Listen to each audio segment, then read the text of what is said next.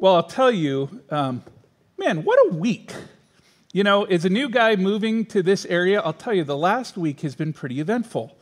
I mean, as a guy coming from the West Coast to Nashville, all of a sudden Nashville decided to have this thing called a tornado alert this week.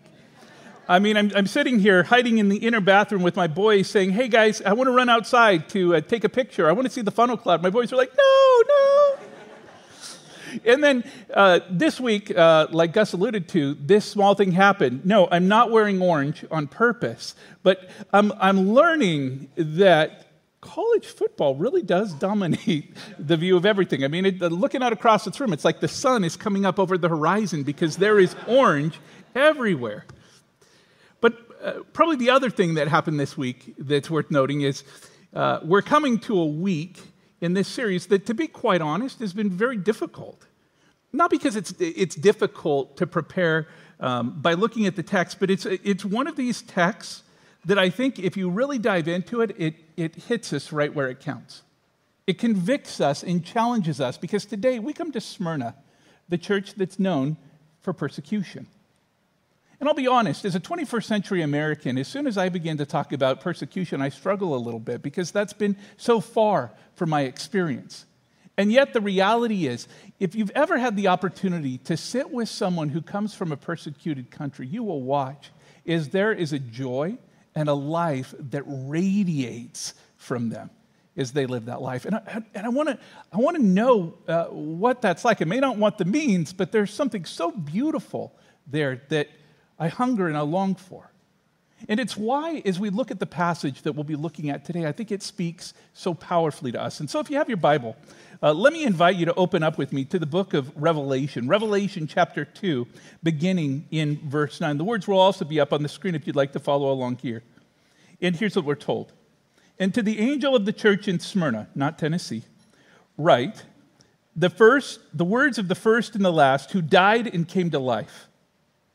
I know your tribulation and your poverty, but you are rich.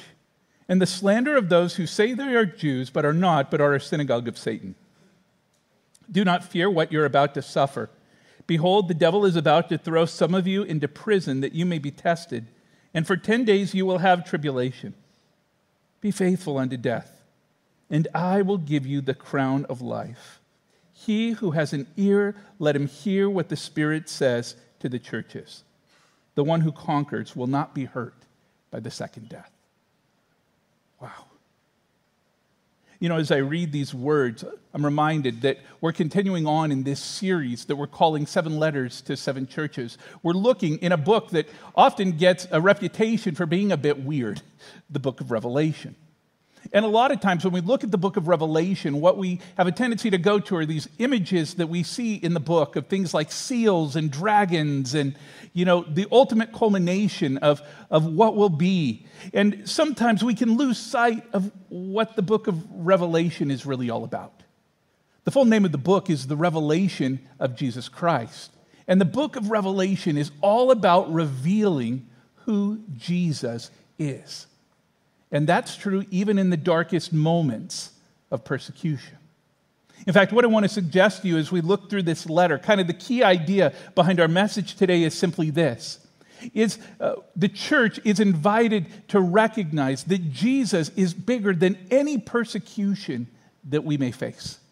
And the way in which we endure that persecution is through perspective. And as we begin to dive into that idea, I believe it begins in this recognition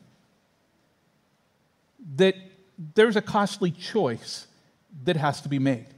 In fact, what I would call the costly choice of persecution. You know, the letter opens in verse 8 with this call to the angel of the church in Smyrna, right? As Levi reminded us last week. These angels are likely the leaders within that church. And when we begin to talk about Smyrna, we're reminded that this is a city that played a key role in the ancient world. In fact, as we're talking about these letters, it may be helpful to just put a little bit of a picture or a map up of what this looks like. Basically, the churches of Revelation formed kind of a circle path in what's now known as modern Turkey or Asia Minor. And in that time, the town of Smyrna was a city posted on the edge of the coast. And it was known for a couple of different things in the ancient world. Number one, it was a center of culture. But most importantly, it was one of the headquarters for what scholars have referred to as the Roman imperial cult. Basically, Caesar believed himself to be God, and one of his desires was to build a temple to himself. And so there was actually in the ancient world a competition between a number of different cities, 10 of them in fact, and Smyrna won. And there a temple was built to Caesar, where Caesar was worshipped as God. Now, to be a Christian in that community brought an intense amount of persecution and difficulty. To be counted as a follower of Jesus in that context meant to stand in direct opposition to all of the power and privilege of the culture that surrounded them. And one by one, the followers of Jesus in Smyrna counted a cost, a very pricely cost, and made the decision to follow Christ even there. It's why I love the words that Jesus speaks to the church as he seeks to reveal himself. The words of the first and the last, the words of him who died and came to life. You see, what Jesus is reminding this church is there is no circumstance, no difficulty, no persecution, no opposition that will ever hinder the advancement of who he is as the God of the universe. He is God, and he stands above it all. And no matter what challenge or difficulty or circumstance we may face, the faithful testimony of brothers and sisters around the globe tell us the story of churches that are willing to cling to Jesus even when it costs them everything. I don't know about you, I want that kind of life.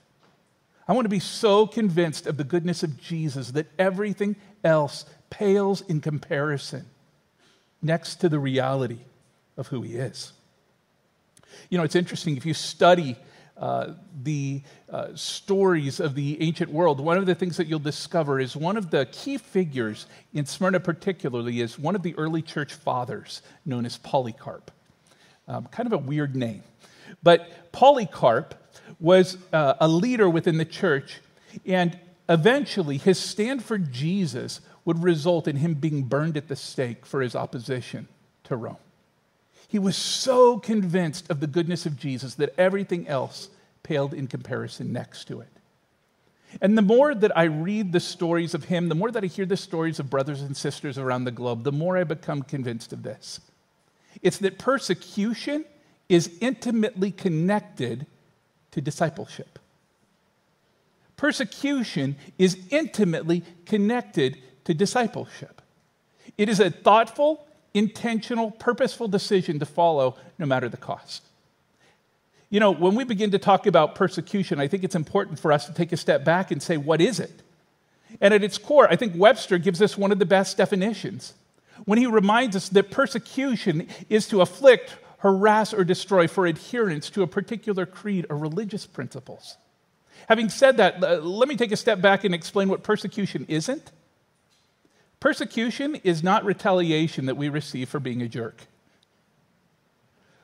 Persecution is not the loss of political privilege. Persecution is not the difficult circumstances that come our way.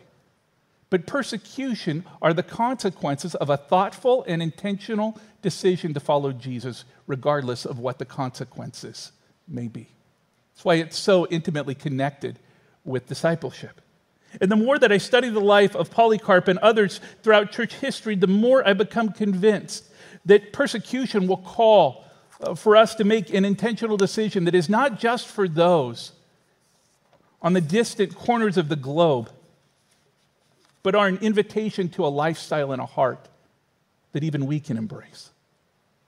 I think one of the most powerful descriptions of this life is actually found by the Apostle Paul in Philippians chapter 3. Listen to this. Oh man, I want this kind of perspective.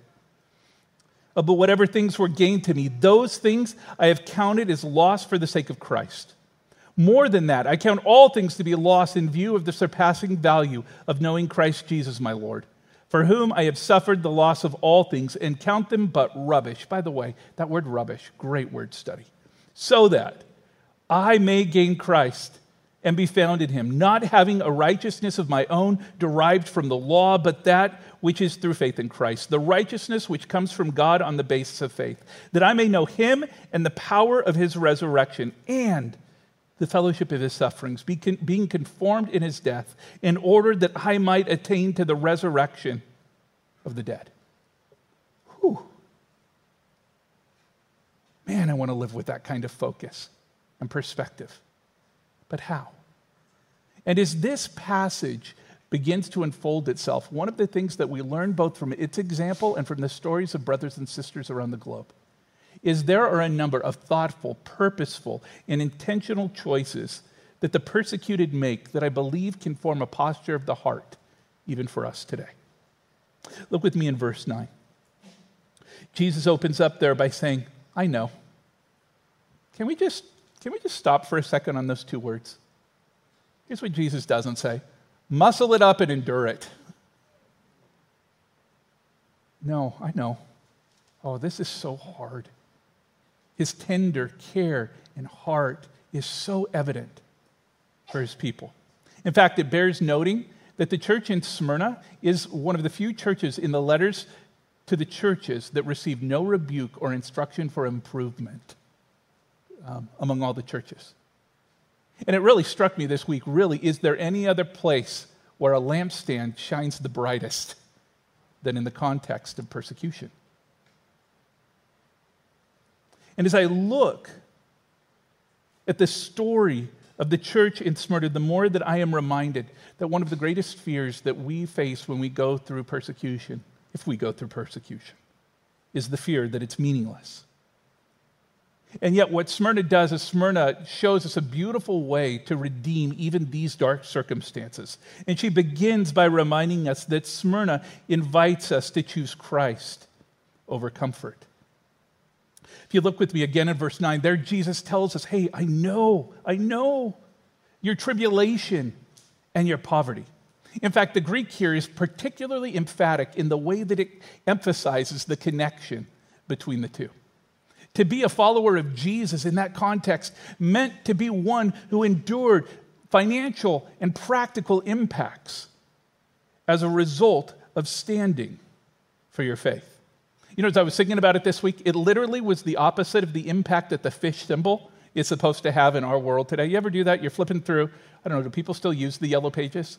You know, you're flipping through the yellow pages and a business has a fish on it, and it's almost like an advertising symbol of, hey, come to my business because I'm a Christian. It was actually the exact opposite in the ancient world. To say that you're a Christian meant to find yourself in a place where you were being opposed and attacked because of your conviction for Christ. And I wonder sometimes when Christ begins to mess with our economics, is our commitment to faith the same? I mean, this is where the choices of Smyrna really start to mess with us. You know, for example, perhaps you've heard it said that here in the United States, we hold to inherent rights to life, liberty, and the pursuit of happiness. And we recognize that it is the goal of any good government to protect those rights for us. But can I tell you, that is so we would have the rights, according to Jesus, to give away. Let me give you an example of what I mean. If you have your Bible, flip with me over to Luke chapter 9, verse 23. And there Jesus, in this high call of discipleship, says this, that if anyone would come after me, let him deny himself, take up his cross daily, and follow me. For whoever would save his life would lose it, but whoever would lose his life for my sake will save it. Think about that for a second. If anyone would come after me, let him deny himself. There goes the pursuit of happiness. And what are we supposed to do? We're supposed to take up our cross. There goes the safety and the right to life. And what about following me? It's the call to place our liberty squarely at the foot of the cross. And you know what Jesus says? Do you know how often we're supposed to have this posture? Daily. In fact, one of the questions that often haunts me in my own journey of following Jesus is, when was the last time the presence of Jesus in my life interrupted my day? When was the last time that the presence of Jesus in my life called me to do something differently because of the presence of his kingdom? And when we understand that, we stand toe-to-toe with those around the globe who laid down their life, their liberty, their happiness, because they know the truth of these words, that whoever would save their life will lose it, but whoever loses their life for his sake will find it.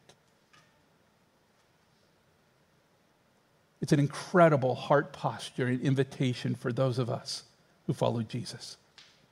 But it doesn't stop there, because as the passage goes on, we're reminded that Smyrna invites us to choose Christ over reputation. Again, we know quite a bit about this church in Smyrna because of the writings of Polycarp. And it's in the story of his life, the martyrdom of Polycarp, we're told that when Polycarp confessed that he was a Christian, the local synagogue rose up in wrath against them.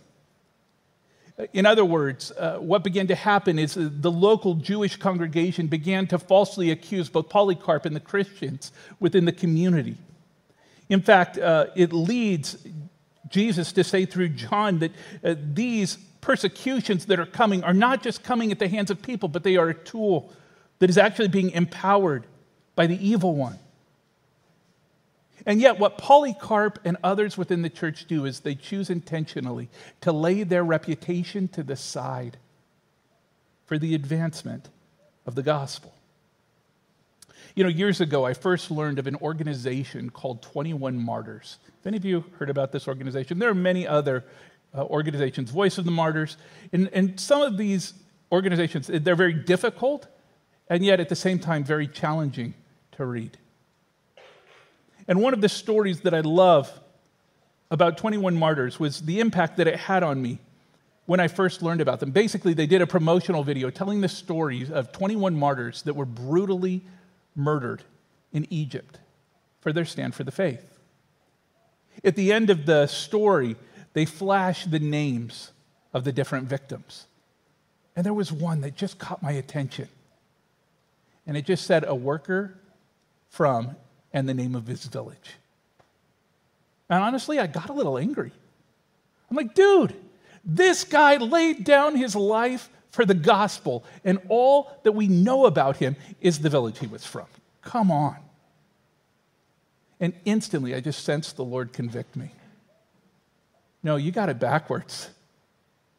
What an incredible honor and privilege that at the end of your days, the only thing that people knew about you was that you loved Jesus so much that you laid down your life to make him known. Is there a greater privilege that can be spoken over our lives?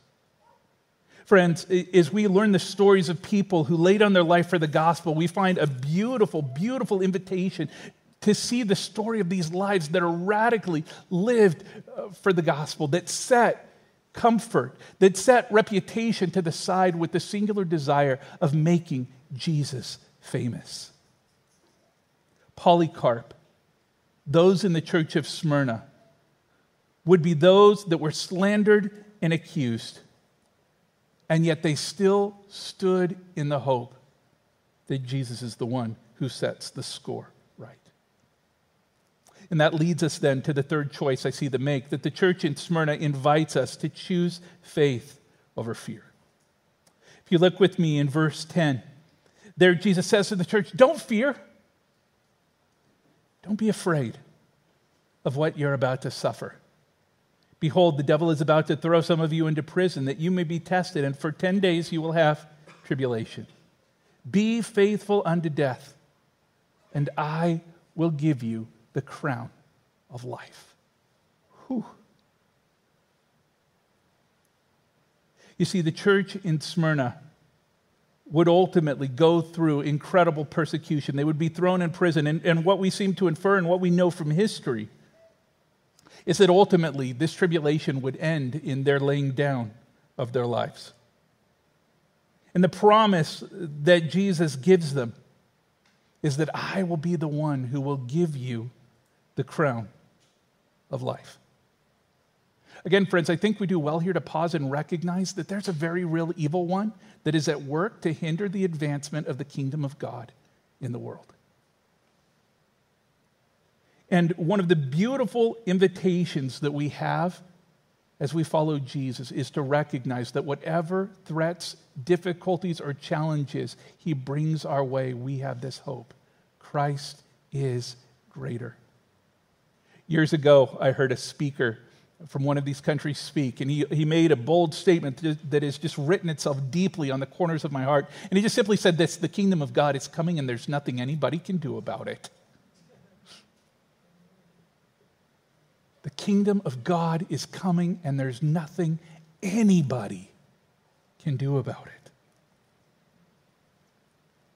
And the call that Jesus gives us is even when we are called upon to suffer, even when we know difficulty, to recognize that he is faithful and we are invited to do the same. And the promise is that in the end, even if it requires the laying down of this life, we have the hope of the crown of life that is to come. It's why he says, he who has an ear, let him hear what the Spirit says to the churches. To the one who conquers, he will not be hurt by the second death. In other words, what he's saying here is that if we have been transformed by the grace in the presence of Christ, if we have remained faithful, he will be faithful to protect our life, not in this life that is fleeting and passing, but in the life that is forever to come. And if you study church history, one of the things that you will see so often is the faithful example of men and women who have lived this kind of life. You know, often we go to Hebrews chapter 11 and we celebrate these beautiful stories of faith. You know, people of things that have received their dead back, or, you know, stories of Moses who parted seas. But we often skip over the latter part of that chapter. Let me share that with you. That some were tortured, refusing to accept release so that they might rise again to a better life. Others suffered mocking and flogging, even chains and imprisonment. They were stoned, they were sawn in two, they were killed with the sword. They went about in the skins of sheep and goats, destitute, afflicted, mistreated, of whom the world was not worthy. Wandering about in deserts and mountains and in dens and caves of the earth. So good. You see, faith most powerfully reveals itself in the sufferings and the difficulties that persecution brings. That's why I've always been so taken by the words of Tertullian, who said that it is the blood of the martyrs that is the water of the church.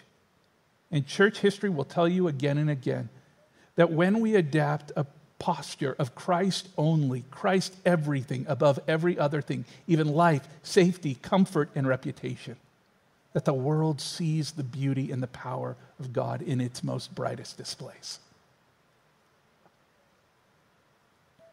So what do we do with that?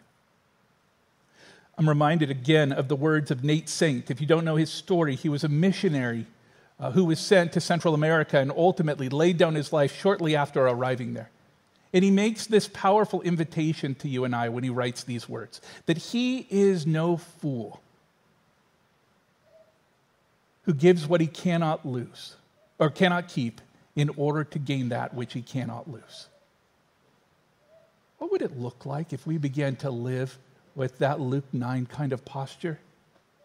Where every day and every thought and every action, our question became, God, let us live with such a focus that even if persecution, difficulty, or the opportunity would come to surrender our life to you, we would say yes.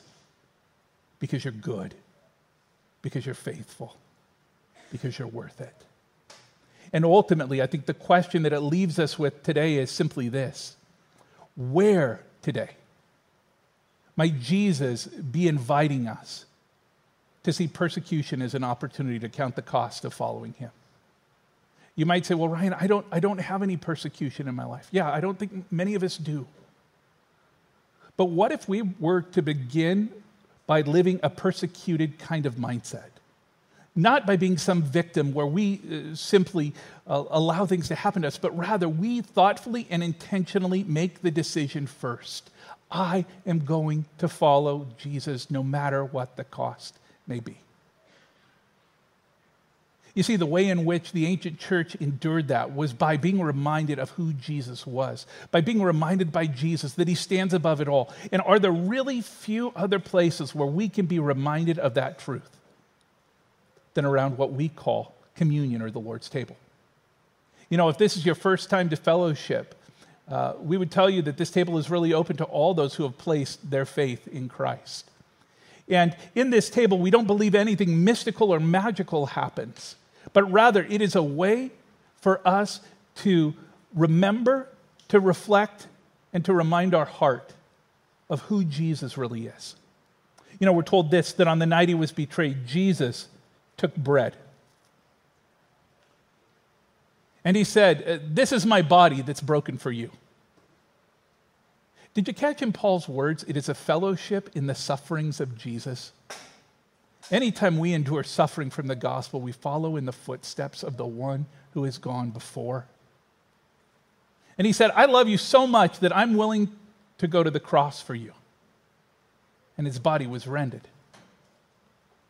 In the same way, he took up the cup and he said, "This cup is the new covenant in my blood." This cup is the reminder that your hope is sealed not in your ability to hold on to me, but in my faithfulness to hold on to you by giving the extravagant gift of my love. And he says that in eating this bread and drinking this cup, we proclaim his death until he comes. We say something around this table to our hearts and to the world. And so I'm going to invite the worship team to come back up. And as they lead us in this last song of worship, I'm going to invite you to come. And as you do, I wonder, is there something that Jesus is inviting you to count the cost in? Will you make me greater than your safety and your comfort?